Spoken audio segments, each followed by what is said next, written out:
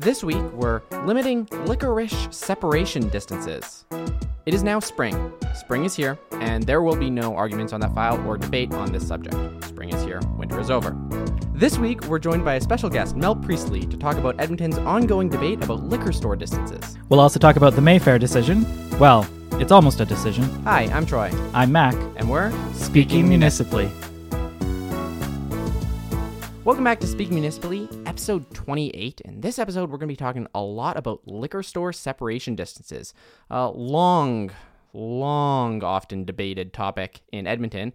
And this week, we're joined by Mel Priestley. Hi, Mel. Welcome to the show. Hi, thanks for having me. So you've been a freelancer for Taproot in the past. You're a freelance journalist here in town. You're a new mom. Congratulations. Thank you. And you and I know each other from the Food Council as well. That's right. But we're excited to hear your thoughts on liquor stores. So tell us maybe just off the top of the show, why should we listen to what you have to say about liquor stores?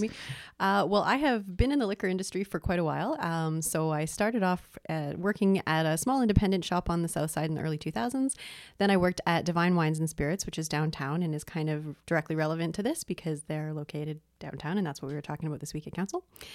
And so I worked there from 2005 to 2008. And then around that time, I also started writing about wine. So I've been writing about wine for 10 years now, almost, just a little bit over. First in C Magazine, RIP, and then in View Weekly, RIP as well.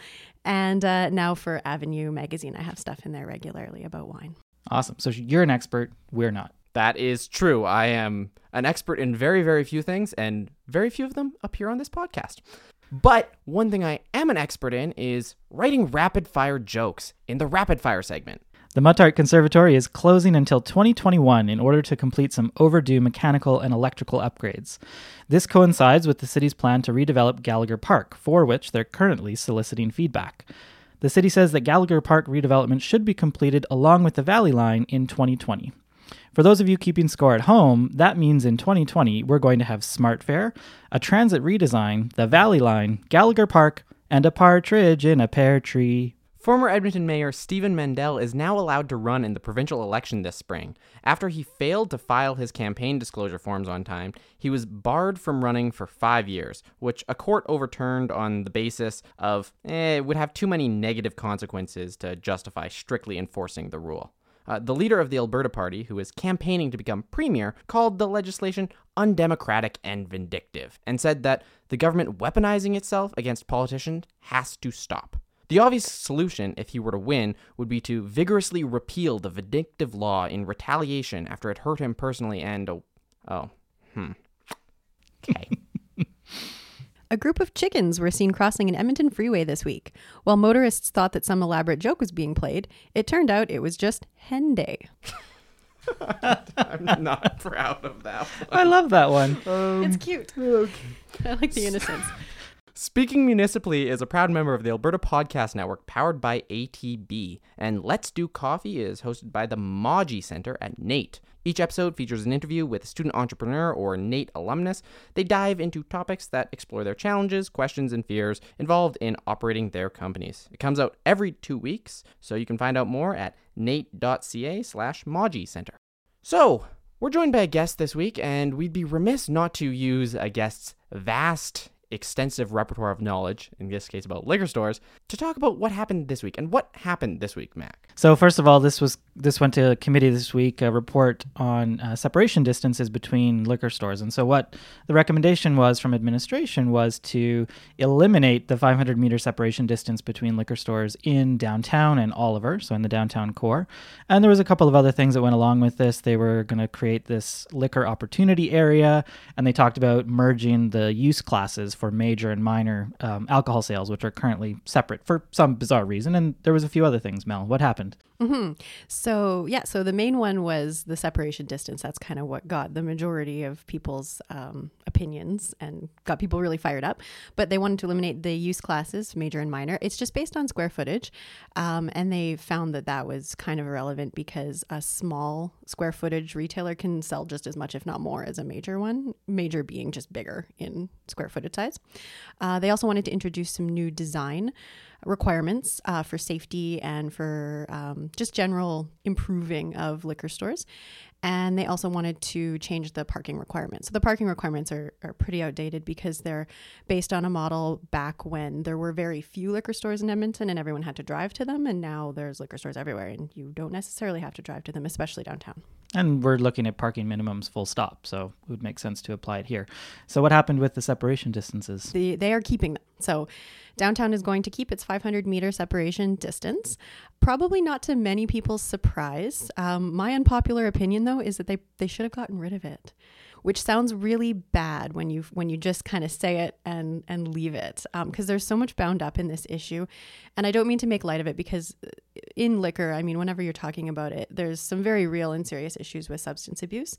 And especially in the downtown core, you have a very vulnerable population. And so there was a lot of talk at council about that, and rightly so. Councillor Paquette said, "I've never actually heard a positive that if you have a problem with alcohol in the community, pour more liquor on it."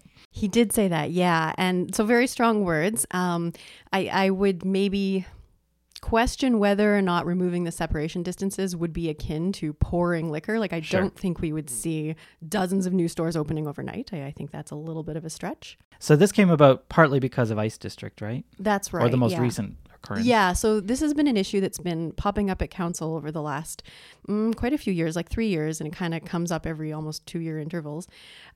It was technically Stantec on behalf of the Ice District, so, you know, the Cates Group. Daryl Cates. Daryl Cates.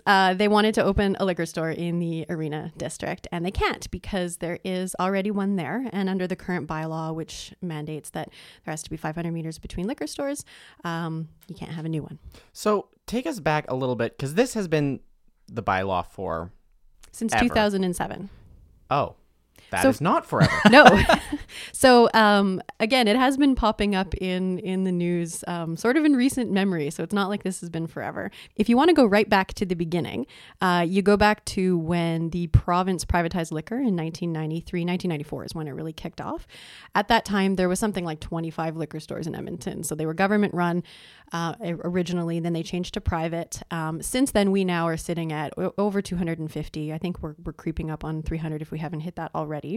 So we have tons and tons of liquor stores, which is no surprise. You've opened up a brand new market, and it was very lucrative. In 2007, at the behest of ALSA, which is the Alberta Liquor Store Association, who spoke at all of the council hearings, I believe, on this issue, it was their prompting to introduce the separation distance in Edmonton and in Calgary as well. So Calgary also has one. Theirs is 200 meters. Ours, we went a little bit more stringently with 500 meters. And the intent was to limit or stop the proliferation of liquor stores on especially the really high commercial areas. So Jasper Avenue, White Avenue, 118th Avenue, 107th Avenue, those areas where we were seeing a lot of liquor stores coming up and maybe too many, and people were arguing that the concentration was too high. In Edmonton, we also restrict it within, I think it's 100 meters of like schools and community centers. And right? parks, yeah. That is pretty much, I think, no one's debating that. Everyone's fine with keeping that. That's not really on the table. So I imagine the intent behind this bylaw is sort of when you have places like 118 Ave, Stony Plain Row, you'll drive down and you'll see a lot of pawn shops, cash money, and it's not a great feeling walking through I assume that's sort of the intent with this separation distance, is to stop liquor stores from proliferating in the same way. Absolutely. And I think what you have to keep in mind is the type of liquor stores as well, right? So, and that came up in this debate. And there really is a big difference between Divine Wines and Spirits, which is where I used to work and was mentioned by Councillor McKean as, you know, an example of a store that's really positive and brings a lot of good things to the area. You know, they're part of the community. They minimize all of the unsafe practices with regards to selling liquor, and they're generally there to sort of improve the livability of the downtown core. And then you have discount retailer stores, so discount liquor stores, where, you know, they've been accused of preying on vulnerable populations with various predatory business practices. It's kind of those that we're targeting, and that's kind of what's at the heart of this debate is kind of how do we minimize the not great liquor stores. So maybe you guys can help me out here. I'm trying to visualize in my head, like, how far is 500 meters? 2.5 blocks. 2.5 blocks. Because, for instance, on Kingsway Avenue, there's the Chateau Louis, which is a pretty popular liquor store. And there's also a Superstore liquor store. There is, yeah. In that parking lot. Yeah. So that must be just over 500 meters away? No, I think I'm pretty sure. from that example that they actually had an exception. So that little liquor store that's in the strip mall across the parking lot from Chateau Louis, they were there for quite a long time. I actually used to live like 2 blocks away from there. Okay. And my husband actually worked at Chateau Louis liquor store. So I'm also very familiar with that area. So it was a little independent operator that owned that. And this is before that Superstore moved in. It used to be not a Sobeys. I think it was a Save On Foods before. Save On Foods, right. Yeah, Save On Foods, and then Superstore came in. And when Superstore came in, they wanted to open their own Superstore liquor store. So they bought out that guy who had that small liquor store there, and he was grandfathered in with his liquor license. And that is also kind of a major part of this debate that I think was a little overlooked, or maybe people didn't understand the fact that when council brought in the separation distance in 2007 of 500 meters, 60% of the operators were essentially non-compliant, which meant that they were located closer than 500 meters to another operator. Mm-hmm. So you've essentially grandfathered in over half of the existing retailers, and you've also made their license worth a lot of money, because if another operator wants to come into that area, they have to buy your liquor license. They're not going to be able to set up shop themselves in another location because the bylaw officers will reject it based on the bylaw of the 500 meter separation distance. And so you have to buy someone else who's there, who has a license. So these liquor licenses are transferable between businesses? It's like a pseudo taxi medallion system? Kind of. It is actually that location has a liquor license. And so then also what was brought up as an argument against separation distances is that kind of lends itself to some predatory practices. So we heard from some of the retailers, and I think this was back in the 2016 debate when they were talking about removing the separation distance in suburban areas, which did happen actually. So in 2016, council got rid of the separation distance in suburban areas, so just on the edges of the city. So that essentially just meant those big box stores where you have like a Costco and then you have maybe a Superstore or something like that, or a Wine and Beyond. There can be 2 of them at a major intersection now. The reason they approved that was essentially because no one's walking in those areas. Those are drive-to locations, so it doesn't really have the same at all impact of a bunch of liquor stores in a downtown area. The other aspect, I remember council was complaining about a lot of the applications that they refuse get overturned at the SDAB, which we've heard about in other cases. I have the numbers here. So since 2007, 48 applications that were refused by the city development officer, they went to the SDAB, and in 20 cases, the SDAB agreed and granted an exception. So that's basically almost half of the cases where the city says, nah, you can't have an exception here. SDAB says, well, you can. That's right. And the councillors asked why was this happening? And essentially they found that there was no discernible land use difference with having a liquor store there, I suppose, as to any other retailer, which kind of shows that administration itself doesn't believe that the separation distance is doing anything tangible. And that was echoed in all of the reports that they brought to city council this week. So administration was quite firm on the fact that this doesn't work. It didn't stop the proliferation of liquor stores anywhere, but including downtown. And they did do a lot of really good reporting and research. I went through all the documents, and there's a lot in there. And essentially, it does seem that it doesn't really have a tangible effect on controlling the market the way we would like it to be controlled. Now, I will say one thing I noticed in the report was that they kind of really skipped over the social impacts of concentration of liquor use. There is an AHS document in there that says if you increase liquor stores, you increase social ills. And I don't think that's a surprise to anybody. So that's a very valid concern. It was maybe a surprise to Councillor McKean, right? He had a change of heart on this, according to CBC.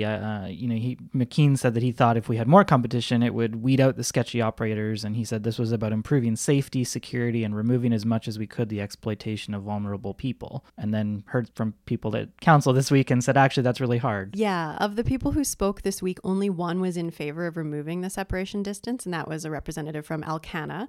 Alcanna is a partnership between Aurora Cannabis and Liquor Stores NA. Used to be called Liquor Stores NA, which is Liquor Depot. So it's essentially the largest liquor operator and the largest cannabis operator.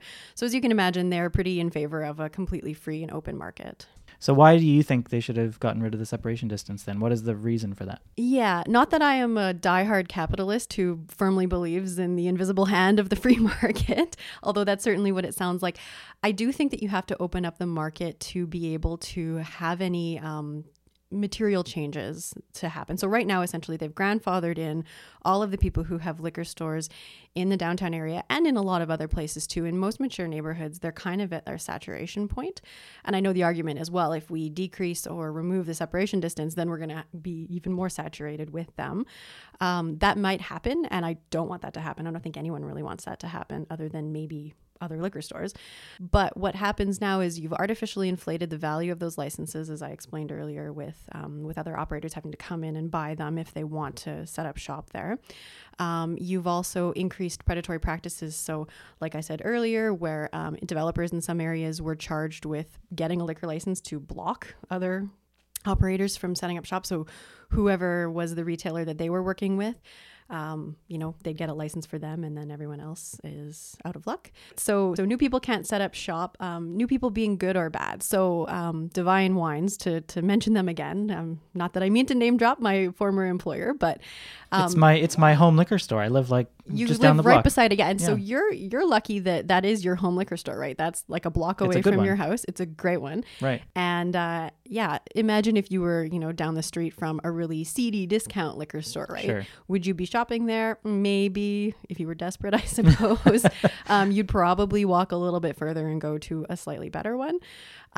So by freezing the separation distance law, no one can set up shop. You can't have another good one like Divine, and you can't have more bad ones, which I think everyone assumes that if we got rid of the rule, it would just be a slew of all these discount ones. But I think there's a lot of interest in small independent shops catering to a very different crowd than would be catering to at a discount store. And that's maybe a little bit too optimistic or very optimistic, but it is an argument that can only be made if you have a free market, right? Where someone who wants to specialize in craft beer or spirits has to, Well, and the argument could be made that by having a separation distance, you're forcing the homogenization of all liquor stores, because if you have the option to, I can sell specific craft beers or I can sell all liquors that I just picked up from a wholesaler. Well, you're going to do the second one because it makes you more money and you can't open a separate store. Yes and no. I mean, why did Divine open, right? So they have a very different business model.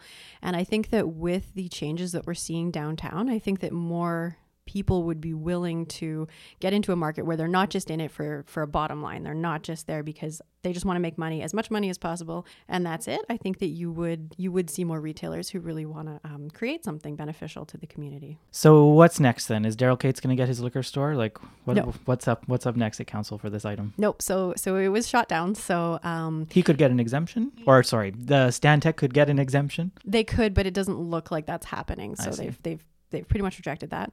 Councillor McKean made a motion, and it was to proceed on 3 of the items, but not the separation distance. So they axed that. So that's essentially done for downtown. I don't think it could come back. This issue does seem to be reappearing over and over. Right. But for now, admin is going to go back and draft some amendments to the design regulations, the parking, and the difference between major and minor liquor stores. So they're proceeding on those items, but not the separation distance. So just to recap, you said there's a very extensive admin report that's well researched based on facts and evidence that says these absolutely don't work. It was presented to council and council said, nah. Yeah, it was kind of interesting because there's a lot of lobbying in the liquor industry. And as I said, a lot of, pretty much all of the people speaking on the issue, with the exception of the guy from Elkanah, were arguing against it. And a lot of it was based on the social impacts. And I will say that admin report had a glaring oversight in that it didn't say anything about social impacts. Obviously, there's a pretty significant social impact with alcohol. And I think that's what everyone was focusing on, is people were thinking, oh no, this means that there's going to be a bunch of drunk people everywhere downtown, I guess, which isn't what we want. But I would argue that, it's not hard to get liquor in Edmonton as it is anywhere in the city, including downtown as it is. So would it get worse if we got rid of the distance? I don't know. It's speculation. But as I said, it freezes it. And so I just don't think that is the sole reason. And that maybe sounds really harsh and like I don't care about people with substance abuse issues, which isn't the case. Yeah, it sounds like you're trying to look at some facts and make a judgment call. Yeah, it's really touchy, and it really it gets people on a much deeper level than just a rational level. People have, there's lives at stake quite literally in this issue. So that's certainly something to consider. But I found it very fascinating how socially conservative the tone seemed to be of most people when faced with this issue. The cannabis separation distance is 200 meters and liquor stores is 500. So I thought it was really interesting. And there was so much pearl clutching about cannabis that it seems like we were even more so about liquor. Well, now we're talking about opening cannabis stores in malls. I don't think that we'd have people saying, you know what West Edmonton Mall needs? It needs a few more liquor depots. Like, I don't think that's coming up. Yeah, there is actually a wine store in West Edmonton Mall, Allegra. And it's more of a wine boutique, so it's actually a nice shop. It's not just like a little liquor depot. So the last point I sort of want to address, because you said this a couple times where there's nice and not so nice liquor stores, and AGLC has minimum pricing, so you can't have retailers competing extensively on price. There is a bottom. You can race to the bottom, but there is a floor set by AGLC. So when we're talking about competition in liquor stores, it's got to be the experience of the store. I don't drink. How does a retailer of liquor differentiate themselves in terms of experience?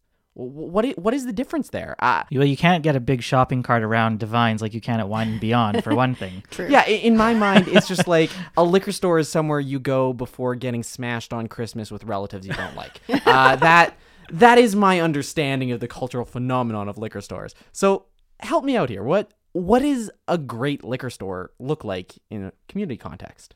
Well, I think Divine is a good example, and there are other good examples. So I would say pop in and take a look, and then pop into the discount retailer down the street from them and take a look. And I think it's pretty obvious from just first glance the difference between them. But this comes down to different cultures and the different ways that people use alcohol. And that's something that in North America, we have a really prohibitionist mindset. So I think we're still stuck in what I like to call the hangover of prohibition, where we're still really conservative about liquor.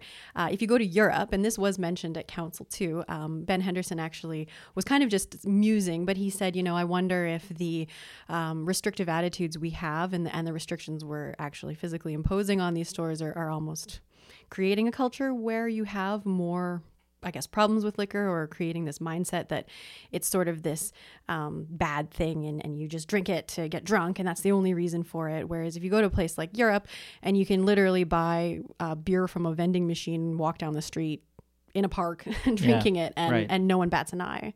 So that's something to consider as well. And we're talking about a major culture shift, right? So there's certainly people who are using alcohol irresponsibly, but I think there's more and more people who are using it responsibly, who stop in at a place like Divine to buy a nice bottle of wine with dinner, and they're not using it irresponsibly. Like they're just enjoying it as part of their life. And when you ask the folks at Divine to recommend a bottle, they'll actually be able to do that. Right. Yeah, they have. So trained staff is one thing. People who actually care about the product they're selling, they're going out and they're finding good products to sell. They don't just bring in the cheapest bottle of vodka and say, here, drink this, because there's lots of different, way better vodkas on the market, including many made by local craft distillers in Alberta now. And so, that's sort of a side issue that should be considered as well, though, is that the province is doing a lot to support our local liquor industry. Right. And you could argue that separation distances in the major cities is kind of hindering that, because if anyone wants to really specialize in those products, they either have to have a license now or find a spot on the edge of the city, I guess. Or get an exemption from the SDAB. Exactly.